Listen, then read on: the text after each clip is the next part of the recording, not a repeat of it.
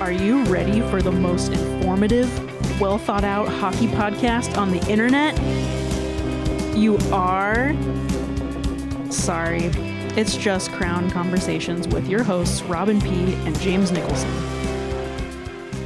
Hello and welcome to Crown Conversations. I am your host, Robin, and I'm joined again by James Nicholson.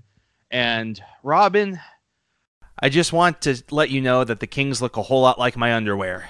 Very streaky, as the Kings had a wonderful 6 games winning streak and followed up with a 6-game losing streak that we are still in the midst of. And, oh boy, I'm sorry, I have disgusted you as much as the Kings have. James, aren't you a little old to be talking about the streaks in your underwear? No, never. Never. Surely your wife is in the other room going, oh God, why did I marry this man? Yeah, that's most days.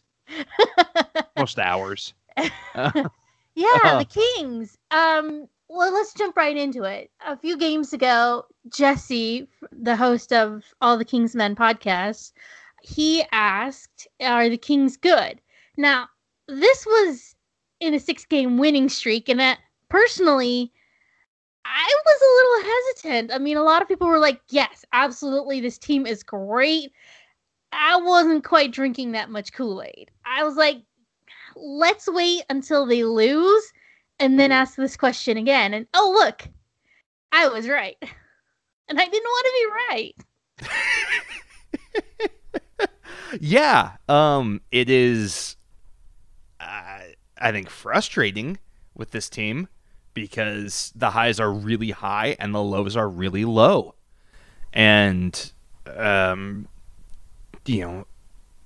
great way to look at those highs and lows is how bad they are at 6-on-5, whether they pull the goalie or are playing against an empty net. I think a really big thing is that the Kings aren't great on Corsi. They are buoyed a lot strictly by their power play and by the Kopitar, Brown, and Iafallo line. I think if I was to answer if they are a good team, I would tell you they are a good team when Austin Strand is their third-pairing defenseman instead of Olli Maatta. I think losing Jared Anderson-Dolan didn't make them a better team. I think he made anyone who he was playing with a lot better, because Carl Grundstrom and Trevor Moore they've been effective as grinders, but they haven't been dangerous, and they were dangerous when Jad was centering them. And yeah, losing those two guys every day has hurt them. And you and I are going to, I feel like, really get into it with this topic of, just kind of the youth that the Kings have. I don't feel like the Kings, outside of that top line, have a lot of players on the current roster who make the players around them better. And I think a big example of that is Gabe Vilardi. I like this comparison in my mind, and you can tell me I'm totally wrong. Skill-wise, he's not quite to where I'm getting to, but it's an analogy. I look at Gabe Vilardi a lot like I look at Austin Matthews. He has a lot of skill, and he can shoot the puck. But do I consider him the best player on his line? No. And I think we're going to see Gabe Vilardi become a lot more effective if he can have a Mitch Marner-style player on his wing who can create opportunities for him to be absolutely studly. And maybe the Kings got a glimpse of that last night with Rasmus Kupari's debut. Because I would love to see Kupari on a line with Gabe Vilardi, and I think that would be very fun for the Kings. I think I'm not a coach, obviously, and I'm not the general manager, so I don't have a good idea of what's best for this team. I'm just some schmuck with a microphone, but there's too much rotation, in my opinion. You get somebody up for 2, 3, maybe 4 games at a time, and then they go to the taxi squad, or then they're out the They come up for 4 games, but they don't actually play the whole time. And it's like, what's the plan? Is there a plan? I genuinely want to know, because nobody seems to act like there's a plan. Like, we talked about Drew Doughty and Oli Mata always trying to do it themselves. And that's why they're terrible together, because they're always like, no, I'm taking over the game. No, it's me, my turn. And Oli Mata doesn't quite have the skill set that Drew Doughty does in order to get away with taking over the game. But for me, it's just kind of like, what are you doing with the kids? Do you want to play the kids or not? I don't know what the conversation between Todd McClellan and Rob Blake is, but it just kind of seems like, well, let's insert guy X here, guy Y goes here. Let's play one of these Ontario kids. Hey, this guy's doing really well. Let's give him a cup of coffee. Are you rebuilding, or are you trying to get to the playoffs? Because you can't have it both ways. And this is a have your cup of coffee or have your cake and eat it too type of moment for the Kings. And they just kind of seem stuck. And I don't know if they know what they even want. I would say things would be a lot easier if there was not a taxi squad for the Kings. Now, that being said, everyone has to deal with a taxi squad right now. I think they have to have Oli Mata playing games because they are going to expose him in the expansion draft. I think looking at the minimum games played, the contracts, all that sort of thing, the Kings are going to need to have some players exposed. I think it's going to be Austin Wagner, Oli Mata, and Jonathan Quick, assuming all those guys are on the roster come the summer. Martin Frk was a guy who was going to be exposed in the expansion draft, but he's not going to get the minimum number of games played to be eligible for the expansion draft. So that's the plan. I get that, but it's just... In terms of the kids, I think we're seeing something... Go for it. Go ahead. I think we are seeing the kids be brought up, given an experience, and then sent back down to be like, hey, cool, these are the things you did well. These are the things you need to work on here at the AHL level to get to that next level.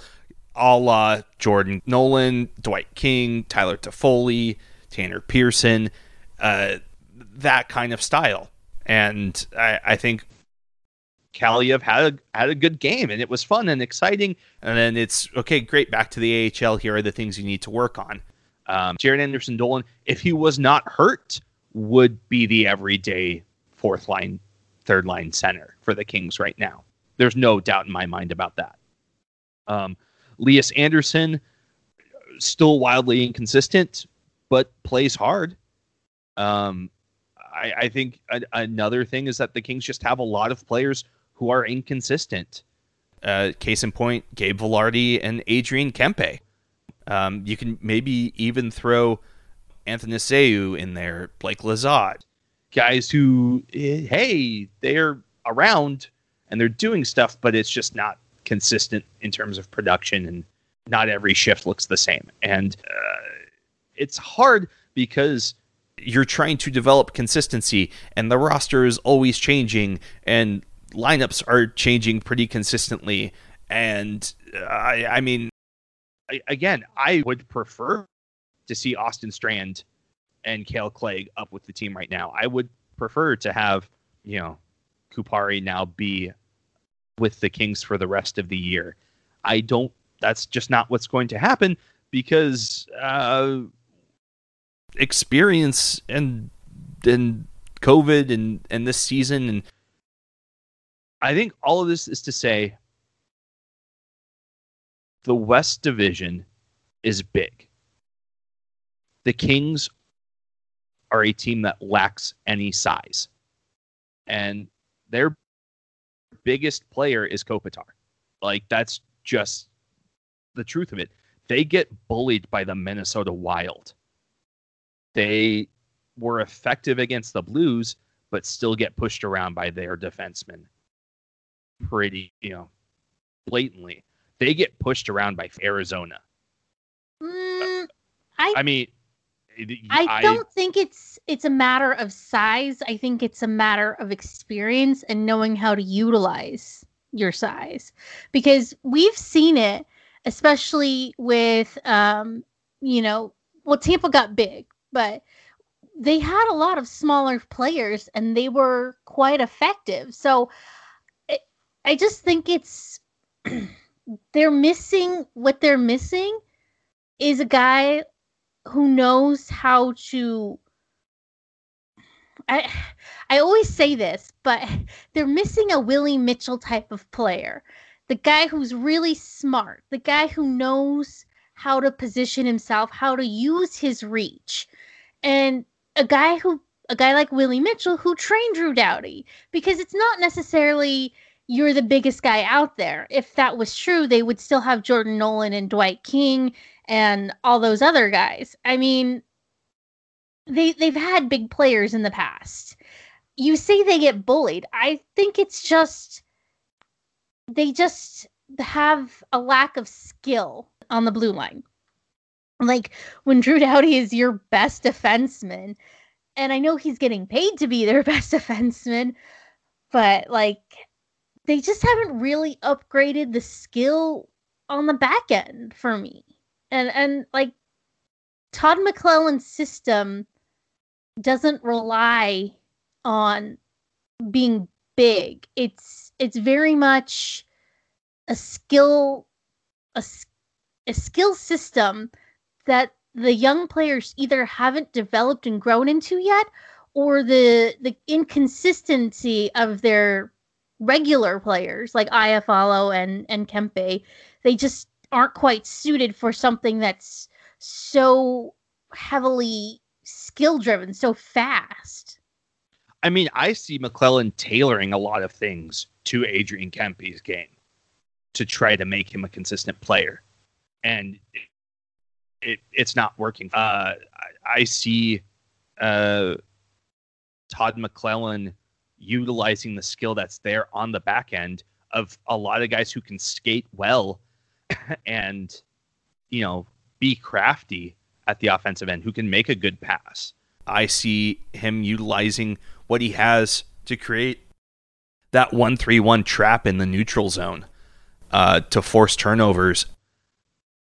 I see a lot of skill on this team. I just don't see it necessarily all working at the same time like it was during the win streak. Again, like that Willie Mitchell type of player, that's what I saw from Austin Strand. Like he was decisive with the puck at every moment. He had some grit and snarl. Maybe not cross-checking a guy in the neck is the best way to do that, but like I thought a really, really good player. I mean, I'm not saying the Kings' savior is Austin Strand. In all honesty, I would rather see them trade for Pittsburgh's Marcus Pettersson, because I think he will be available at the deadline. I would rather see a guy like that step in, because I think he could be that kind of a player with better mobility. But we talked about it. Like, why are the games against Minnesota so frustrating? And my answer was, every line is two big guys and one really fast guy.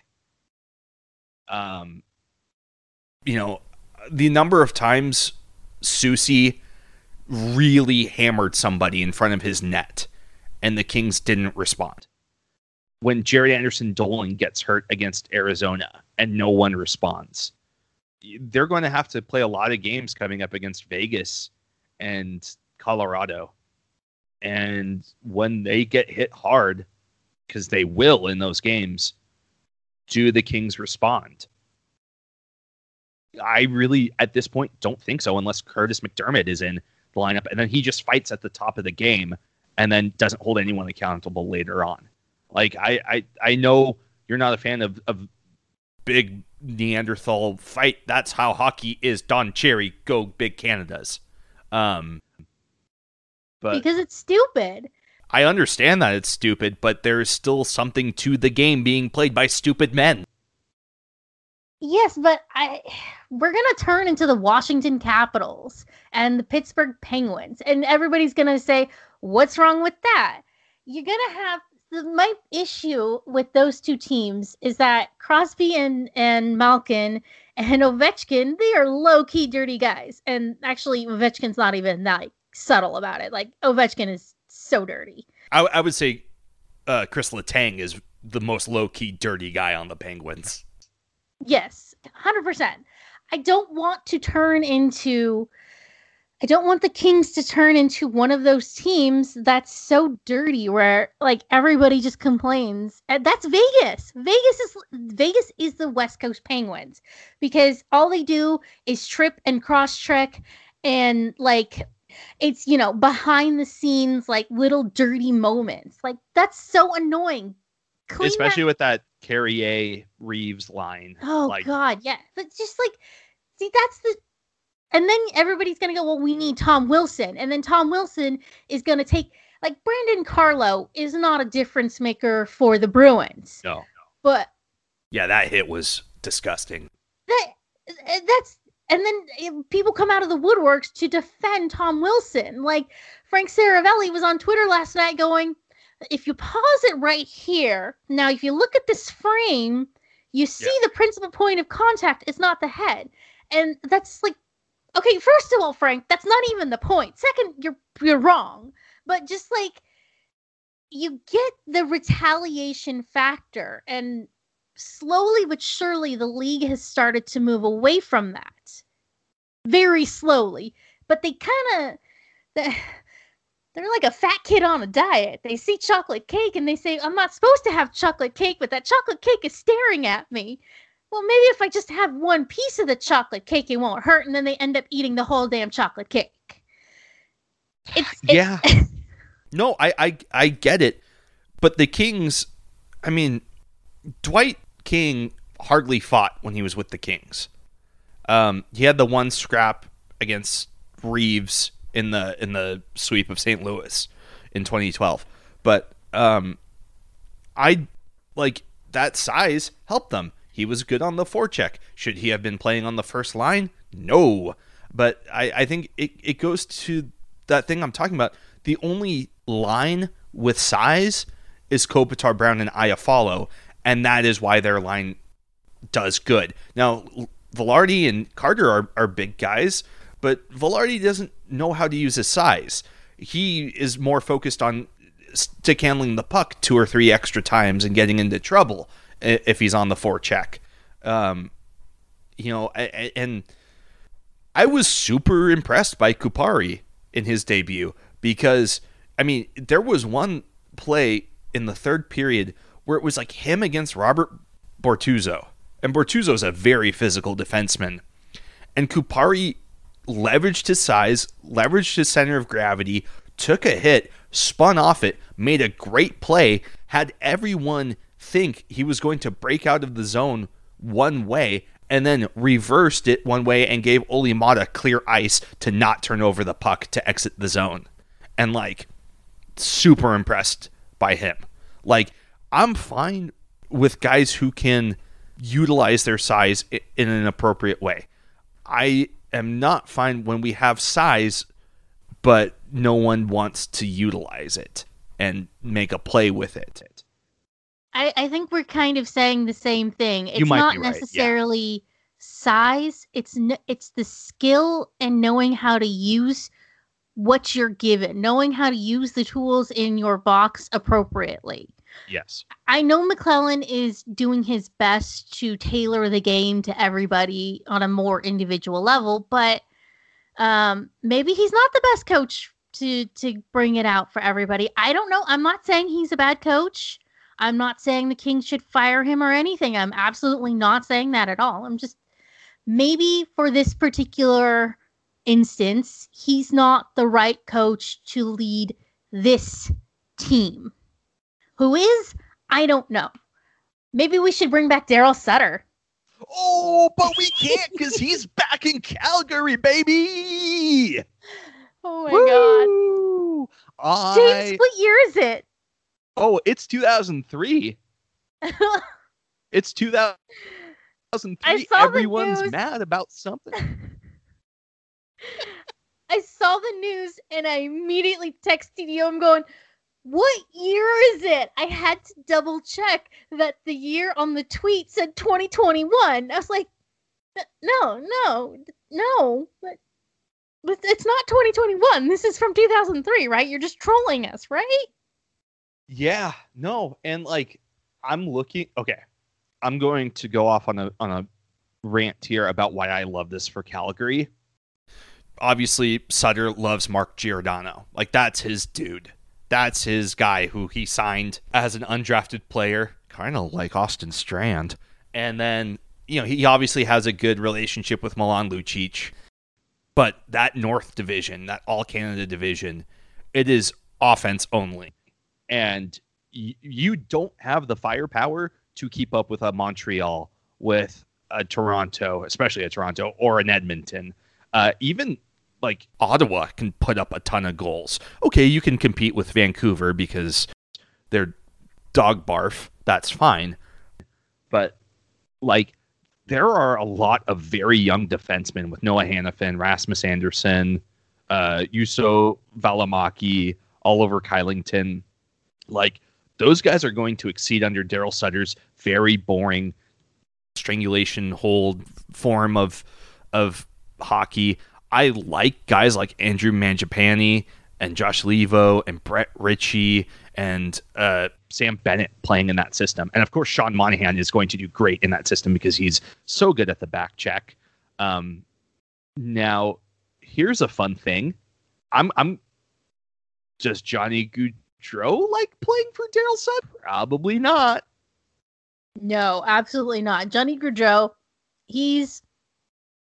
let's just say that his defense is not the best part of his game. And defense is everything in Sutter's system. I know you're shocked at that revelation, James. I can't. I can't. I've caught the vapors. There are plenty of times when his lack of defense is made up for in offense when he's skating literal circles around the Kings and making all of them look silly because they're still looking for their underwear. Because they're looking for the streaks in your underwear, James. That's right. That's right. The Kings love my underwear. But this conversation is a little inappropriate now. I'm sorry, listeners. I'm not. Anyways. Yes. Also, Matthew Tkachuk being in a Daryl Sutter system just seems disgusting. He's going to thrive and everybody's going to hate him all that much more. Yeah, but supposedly a lot of people in the room are very sick of Matthew Tkachuk and his antics. And maybe he's turning into a bit of a Sean Avery type who really divides the room and is seen as being selfish with his on-ice antics. That's because Matthew, for some reason or another, the Caps really love Tom Wilson and Tom Wilson's ability to decapitate people with a flying elbow. And DOPS to say, well, he lowered his head into Tom Wilson's elbow. So, it's not Tom Wilson's fault. But I don't know. I mean, Matthew Tkachuk just doesn't seem to have the same amount of love that the guys like Chris Letang and Wilson get. We can watch our old friend who we love very much, Jake Muzzin, when he flips that puck at Tkachuk and Tkachuk freaks out. And then it's funny. My favorite thing about it is like he is like trying to beat up a water bottle, and you can almost see the eye rolls from every other Flames player. Like, oh God, again with this kid. I think it might be really interesting to see how explosive Sutter versus Tkachuk could be. It is either going to be immediate love or immediate hate. And I am excited to see how that pans out. Speaking of immediate love and immediate hate, Jack Eichel in Buffalo. And according to... Speaking of selfish assholes. Hey, that's a good bleep. Speaking of everyone in Canada, all the athletic reporters, it seems like a foregone conclusion that Jack Eichel at some point next year either ends up with the New York Rangers or the LA Kings. Now, the Rangers make sense, especially with his college coach, Dave Quinn, coaching the Rangers. Do you at all like the idea of the Kings trading for Jack Eichel? On paper, it kind of makes sense, because then you can play Kopitar and Eichel down the middle as 1A, 1B. And then you can put Carter either on Eichel's wing or have him switch over to center as necessary. So on paper, it kind of makes sense, but Kopitar's never going to be 1B. I don't think Eichel's ego can handle that, honestly. Like, all the stories that come out is that Eichel has a massive ego. Like, you think Tom Brady has a big ego. Like, Eichel somehow has a bigger ego than Tom Brady. And Eichel hasn't won shit. Like, man, you are fired up today. Eichel has been in charge of essentially the Buffalo roster when he had he's like, the GM is catering to him. Like, he got the coach fired. And everybody in Buffalo is bowing down to Eichel. Why? Just because he's a good player? Why does he get to be king? Because the Pagulas are bad at running their team. Well, yes, but yeah. In all honesty, if you're talking about the culture, which Rob Blake is big on in a very low-key manner, I don't think Jack Eichel fits with the Kings. I don't either. Like, I don't see them trading a Byfield and or Turcotte and or Velarde and or Kaliev for Eichel, and that really paying off for them long term. Like, the guy can score. Like, in his career, he's played 373 games. He has 353 points. Like, he's about a point-a-game player. Obviously, this year, he only has 2 goals. But on that terrible Buffalo team, he still has 16 points in 19 games. Like, that's pretty darn impressive.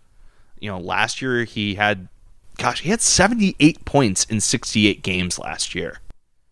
Like, he is a top-tier player. I don't know if he works for the Kings in terms of what they want to accomplish. I think it could be a lot more interesting if in the summer the Flames trade Johnny Gaudreau for Jack Eichel. For Daryl They Sutter. love Johnny Gaudreau. The last 3 seasons they've been talking about trading him. Yeah, but that's there's always for some reason, every single team always has one star player that his name ends up in the rumor mill. Like, Kopitar's had his name in the rumor mill. The Golden Knights are apparently trying to trade Max Pacioretty, even though they just signed him to an 8-year deal. Like, everybody always has that one player for some reason or another. His name always ends up in the rumor mill. Now, I'm going to throw out a comparison for you. Does Jack Eichel remind you a lot of Jeremy Roenick? Oh my God. Personality-wise, absolutely. Ability to score wise? No, he's way better than Jeremy Roenick. Well, I guess Jeremy Roenick was considered good, but I only remember him from when he was bad and everybody hated him. But Jeremy Roenick type did go to the Stanley Cup final with Daryl Sutter as his coach. You know what I would actually like to see? I would like to see Eichel try to take on Daryl Sutter. I want to see who can be the bigger asshole. I'm all in on this now. Freaking Eichel to Calgary. Like, no, give it to them. No, we don't want when the divisions go back to normal next year. We don't want Eichel in our division. Stop it, James. Stop trying to make the other teams around us better. You're not the boss of me. You're not my dad. Okay. Like, yes. It would be fun, just from the outset. But man, a 1A, 1B of freaking Jack Eichel and then Sean Monahan. That'd be pretty filthy for Calgary. And then they can truly compete against Edmonton in that division. But Edmonton still can't. For whatever reason, in the last 10 years, Edmonton still has not managed to put together a competent defensive squad. I don't know why. Darnell Nurse is having a really good year. He's one person, though. He can't be I know that. Like, just like McDavid, like, they cannot be on the ice at all times. And for some reason, the rest of the team seems to fall apart when they're not on the ice. Well, sure. Yeah, that is very true. They'll be better when Oscar Klefbom comes back, too. Yeah, that's true. Like, he's been hurt all year. Yes, they're bad, and it's fun that Edmonton's bad with the best player in the world. That is. Whoa, nice. Are you taking Crosby's crown from him? I am spicy today. You are. You're fired up, man. What's in that Costco water bottle? I don't know. Something fun. Okay. Yeah. Trade deadline's coming up as well. I think a lot of the rumor is it's not going to be a very active trade deadline across the league, especially with any, a cross-border trade. There's going to be a 14-day quarantine period for any players crossing the border. That will obviously impact things drastically. Is there anyone that comes to mind that you think the Kings should be looking at trading for or trading away? It's really hard because of COVID and because they are so inconsistent. So I think they need... It really depends on what Rob Blake is willing to trade away and how patient he's willing to be. They have Quinton Byfield stashed away in the AHL for now. He's back and healthy for the moment, but I believe he has to go back to the OHL next year. Yes. Because he'll be 19. So he has to go back for his 19-year-old season. So do you hold out for one more year to see what Quinton Byfield's got? Or do you trade? I mean, because I'm sure he learned a lot from Lombardi. Because this was also kind of... They're starting to get into that point where Lombardi kind of had to balance patience with the need to upgrade the roster. And because we're talking about the trade deadline, guess what the anniversary was yesterday? Or Dustin Penner trade? No. Oh. Marian Gaborik. Or spare parts. Actually, I think it was like on March 3rd or something. But yeah. Marian Gaborik was traded to the Kings for Matt Fratton, a second and a third. And I don't think those guys panned out for Columbus. But that's a different story. That's Yarmo being questionable at his job. Wasn't that before Yarmo, though? I don't know. Now I have to look this up. You look it up. Yeah. I don't feel like doing it. I have too many tabs open already. I don't care. My browser. I mean, I don't care to look it up. Sorry. Yeah, same. Anyways, if I'm the Kings, there are two players who I look at right now who I really want. And I already mentioned one, Marcus Pettersson with Pittsburgh. Pittsburgh, they have Brian Dumoulin. I think today, March 6th, he's coming off of injured reserve. They have a lot of young defensemen. They have John Marino. They just picked up Mark Friedman. they made that terrible trade for Mike Matheson and his gigantimous contract, which, and they have some young guys waiting in the wings. Pierre, Olivier Joseph. Yeah. So if I'm the Kings, I would probably look at another stopgap, a la Matt Fratton, like a bunch of these guys who just came through, who are just here to kind of fill the seat until the young kids are ready. That's kind of what I would be looking at. I don't know who would be available, and what the contract situation would be, but I think that's probably their best course of action. Pettersson's 24. The rumor is Rob Blake wants a 25 or under defenseman who can play the left side. Okay. I think Pettersson fits that role great. I think if you're looking at that stopgap kind of a guy who maybe has some upside, hey, if he's a happy surprise for the Kings and can stick, great. If not, he can just eat up some tough minutes on a year where maybe things aren't going great for them.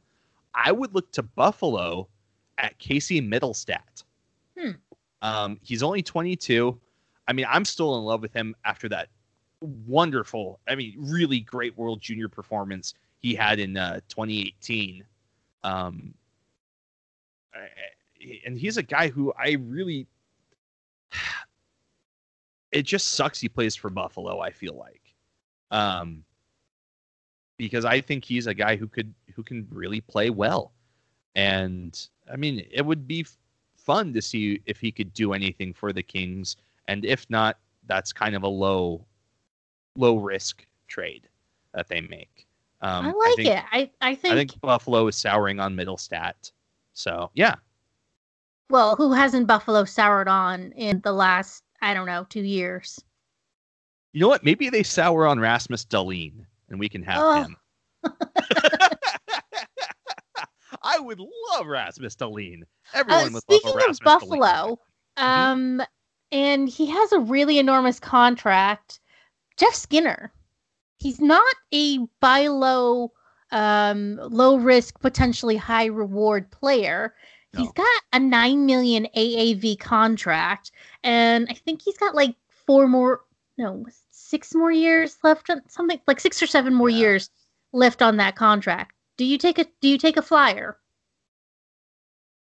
Do you at least kick the tires? It kind of feels a lot like Jeff Carter playing for Columbus, doesn't it? Yeah. So what I've heard about Jeff Skinner is that he's incredibly streaky. Yeah. I don't know if the Kings need another incredibly streaky player on their roster. Like, literally the only guy who has ever been consistent in his whole career is Kopitar. Yeah, that's very true. It's too much money for not enough to go after him. I just, like, when I look at Buffalo, like, if you want to give us your first round pick so we take his cap hit off your plate, okay, maybe there's something there. Of course, this year's draft is going to be extraordinarily weird, and I think probably the 2022 draft picks are going to be valued more by teams.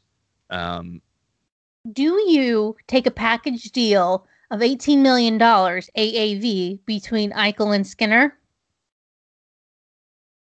Because some people think that if you do that, they kind of, that Jeff Skinner is the, is a test balloon. And if you, and maybe they throw him in to kind of get Eichel, or like they throw, like it's some kind of weird package deal with Eichel, like just to get rid of those contracts, essentially. Oh my gosh. Like, you have to retain half of Jeff Skinner's contract at the very least. You have to take the $4.5 million on for the length of the contract. And then maybe, they're going to want like Velarde and or Kupari and or Turcotte and or Kaliev. No GM worth his salt would actually hold back $4.5 million for more than maybe 1 or 2 years. No, I know that. But is the Buffalo GM worth his salt? Which I believe is Kevin Adams? Yes. Kevin Adams seems like he's got that job because, hey, you're around. You're the one guy we haven't fired yet. Yeah, exactly. Like, that roster with Buffalo is so frustrating. Because not only is Jeff Skinner garbage this year, so is Kyle Okposo, who makes $6 million a year for 2 years after this. You have Taylor Hall on the 1-year deal. He's garbage. Eric Stahl not playing great. Sam Reinhart not playing great. You have Cody Eakin, who has like 2 points this year. Like Colin Miller and Rasmus Ristolainen and Brandon Montour, nothing happening there on the back end. You've got Matt Irwin playing a lot, which is never a good sign. They're just that is a roster of underachievement, and it's bad. It's bad in Buffalo. I was gonna say they kind of remind me of the Leafs in that on paper they're so good, but then you put them all on the ice together and they're just a tire fire. Well, maybe not this year, but it like last year for sure. Okay, maybe more like the Oilers. They're the Oilers of the East for sure. Yeah, definitely. I just, my gosh, that is what a disaster. They are. I don't know. Like everything is just, I don't know. I mean, do you go a 1-for-1 deal to trade Athanasiou for Taylor Hall to try to get some more scoring down the wing? Like, I don't know. I don't think so. I know they brought in Athanasiou just so that he could be fodder for the expansion draft, but he's on a 1-year deal, so he doesn't even count. Well, they'll probably re-sign him or something. Well, I guess he might have just been another warm body, but yeah. Aside from his inability to score consistently, I like Athanasiou. I'm surprised to say it, but I think he's good. He's not like the big guy who will clear up space for you, but he's creative. He creates space by his speed. He creates space by his speed. Yeah. That's what Kempe was originally supposed to do, but Kempe sort of forgot that, I think. Yes, he did. Very much so. Sometimes I think that Kempe forgets the tools that he has. It's like, you're actually a pretty decent hockey player, Kempe. You know that. You were a first-round pick for some reason, but... Yeah. Like, that's the deal with Kempe, is that, like, if I'm a scout, I am so frustrated by him because he can do everything, but he never puts it together on any given night. Yeah. I mean, he's 6'2", 208. Like, that's a big body. Or 201. That's a big body. He doesn't play with any sort of size. That's kind of the European style, though. It's that they're not as much into the hard-hitting style as North American. I'm not saying that's necessarily bad. Tell Carl Grundstrom that. Carl Grundstrom is trying to fit into a role because when he first came to the Kings, he wasn't doing that either. And until Todd McClellan sat him down and had a heart-to-heart conversation with him, and then suddenly he's out there hitting everything that moves. No, when he was with the Toronto Marlies in the AHL, he was their make a big hit to change momentum guy. Didn't play that way when he first came to LA. No, he didn't. I think he played a little bit scared, and then he found a few goals and said, "Am I this player?" Yeah. So I don't know. It's. Can we just talk about how nice it is to see Mikey Anderson be really nice and consistent, though? Yeah, for the lack of consistency, I think our frustration is the lack of consistent goal scorers. Yes. But Mikey Anderson, and I was actually really surprised and impressed with Austin Strand because they were really consistent players. You knew exactly what you were going to get out of them day in and day out. That's not to say they were perfect and they never made mistakes, because they did. And there were occasions where Mikey Anderson would get caught puck watching because he'd be like, oh, there's the play behind me. But I've pointed this out before. I mean, veteran Jeff Carter has also had those moments where he's caught puck watching and he's like, oh, the play was behind me. So, I think he's the perfect pairing for Drew Doughty, because Drew Doughty is sort of, to use a soccer term, he's a striker. Yeah. And I think he needs somebody consistent back who he can rely on.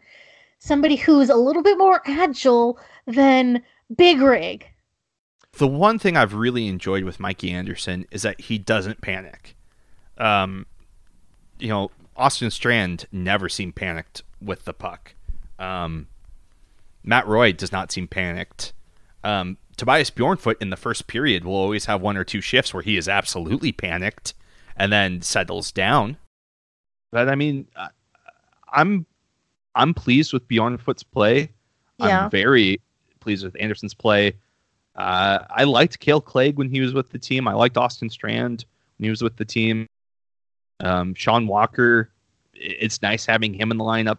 I just really, having Walker and Mata as a parent, it hurts. It really does. And like, I would love to see Walker back with I would Roy. take him back with. I would take him back with freaking McDermott. Like that. That was a low-key, good pairing. It shocked me. Yeah. I'll take that pairing over Mata. But I think it was you who mentioned this, but you were like, they kind of flip-flop in their roles a little bit, which is funny because you don't think of Curtis McDermott as a guy who can play a skill game, but he can when you have Walker back there protecting him and being all gnarly. And that was sort of the thing that made them successful with Ontario, because Mike Stothers would do that a lot, because Sean Walker kind of has this little bit of snarl to his game. And he I was just going to say, he usually brought it out whenever they played the Gulls. And so Walker has this great little snarl. Well, in the AHL, it was fun to watch. He has this little snarl to his game, and he'd always be up there. And I'm going to sound so white when I say this, but he was like, he was always up in everybody's grill or in their kitchen, as the colloquial hockey term is. No, it's true. And we have to suffer through a year of Olli Mata. Like that's the unfortunate truth. Hope he gets taken in the expansion draft. If he isn't, they can buy him out. He's $3 million against the cap. Split that up over a couple years. It's not worse than the Phaneuf buyout. And the Kings still have plenty of room to make a signing and to try to do some things. It's really hard because I feel like Sean Durzi is already an Olli Mata, but maybe is less panicky. I don't know. Obviously, things with the Reign are not going well this year. And that's a thing where I mentioned earlier the taxi squad threw a wrench into it. If the Reign were able to have their full complement of players and consistently, not having to shuffle guys up to the taxi squad, maybe things are a bit easier for the Reign this year. Maybe, but they're very much like their parent club in that they are horrendously streaky, and they are consistently inconsistent. It was maddening to watch them last year.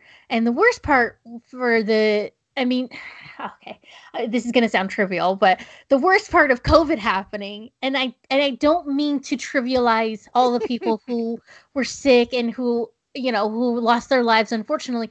Robin, just admit you're an anti-masker. Okay, I admit it. I fully admit it. I'm out here moving myself to Texas so that thanks to okay, we're not going to go there. But what I'm saying is, timing-wise, it really sucked for the Reign because they were finally finally starting to get into a groove. Yes. Because they spent the first half all the way from, I guess, October through December. Just they'd win 1, lose 3, win 2, lose 5, win 5, lose 10. Maybe not 10, but it's the 1 step forward, 2 steps back with the Reign. And Stothers had, at least outwardly, very much a lot of patience. And I was like, I don't know how you're not screaming at these guys every night. Of course, Stothers' thing is like, I'm here if you want me to be here, but it's up to you to be a professional. I loved Stothers, if I haven't made that pretty clear. But yeah. I mean, so I talked to one of the Mikeys, Mikey Asamont, last year, back in February. So right before they shut down all sports. He was saying that it's buy-in. So Stothers has a plan, and it's up to you if you want to buy into this plan. And something just started clicking in late December, and they're like, okay, I think we get it. So I don't know if it's that this year's Reign squad isn't buying in with Wroblewski. Mm-hmm. Am I saying that right? Who knows? With the new AHL coach, or if it's just they have a lot of consistently inconsistent players. I mean, Turcotte was inconsistent in college too. Lias Anderson, I think he's back with Ontario, and he's been inconsistent his whole career. Mm-hmm. I know consistency is difficult to come by in pro sports. It's just kind of the nature of the beast, but it's just kind of like the Reign, or they take it to a new level. Yeah, they do. And I mean, if you want to look at anyone who's, well, he's been consistently not a factor, it's Alex Turcotte. But even someone like Aiden Dudas or Akil Thomas, like, or Sodergren, like, man, you get flashes and then a bunch of nothing. And I think really the only two guys who have been consistent for the Reign up front have been Tyler Madden and Rasmus Kupari. And even still, Tyler Madden, he only has 4 points in 11 games. That's not great, but I think he's also kind of one of those guys who keeps like having shots hit the post and creates fast breaks for other guys who then don't score on them. What about Samuel Fagemo? Because I think he's been also one of their more consistent players, but he's never going to wow you with his offense. Well, he has that occasional highlight reel goal. I mean, he's playing pretty well. He's got 4 goals and 3 assists in 11 games. He's a -6, but so is everyone on that team. Yeah. I mean, he's played well. Byfield's played fine. I think it's just, man, like, I'm looking at that defense and, like, I mean, okay, Austin Strand. You guys are up with the Kings. Yeah, but like the guys who've been there all year with like Marcus Phillips, Jordan Spence, Cole Holtz, and Jacob Moverar, not a ton of size there. No, all of them are pretty good skaters. Yeah, it's there's something. I think they were hoping to see more out of Moverar and Brickley. Brickley, I think, because he was sort of I don't want to say a prized free agent, but like once after college, it was like, oh, they could land this guy, and he chose the Kings, and I don't know, he just hasn't quite lived up to the college hype. And Jordan Spence, I don't know if they ever really expected anything out of him. Marcus Phillips, I mean, they have a really young defense. Yeah, outside it looks like Spence hasn't even drawn into a game with Ontario yet, which is fine. I mean, he's really small and has a very unique kind of development path. Japan by way of Australia to Canada. But like, I mean, Marcus Phillips, we know he's a stay-at-home defenseman and, no points over 9 games, but for that defense to only be a -3, he might as well be +5 on another team. I saw something interesting from Mayor's Manor, so take this for what it's worth because of the source, but Cale Clegg has been the biggest disappointment for the Kings down in Ontario. That's his opinion. I don't know if he's speaking on behalf of the Kings or sources or whatever. He said, according to Mayor's Manor, John Hoven tweeted that he felt like Cale Clegg was playing like he's waiting for the Kings to call him back up instead of playing like they have no other choice. And I thought that was really interesting because Cale Clegg, he was pretty decent in the NHL, but this happens a lot with I'm sure it happens a lot with all AHL players who have been, they get that taste of, they get their first cup of coffee and they're like, give me more caffeine. I need more caffeine. But then they go back to having like caffeine-free tea and they're going, I don't like this. I don't want tea. I want coffee. I get it. I get it with Cale Clegg. I mean, he's put in a lot of work to develop his game. I mean, I remember hearing an interview a few years ago with Sean O'Donnell where like he had to sit in a classroom and it was just the two of them watching film of Nick Lidstrom and Sean O'Donnell being like, all right, this is how you can do this in your game. This is what I want to see from you. And one of the really great things, I don't know if you listen to the All the Kings podcast with Rob Blake.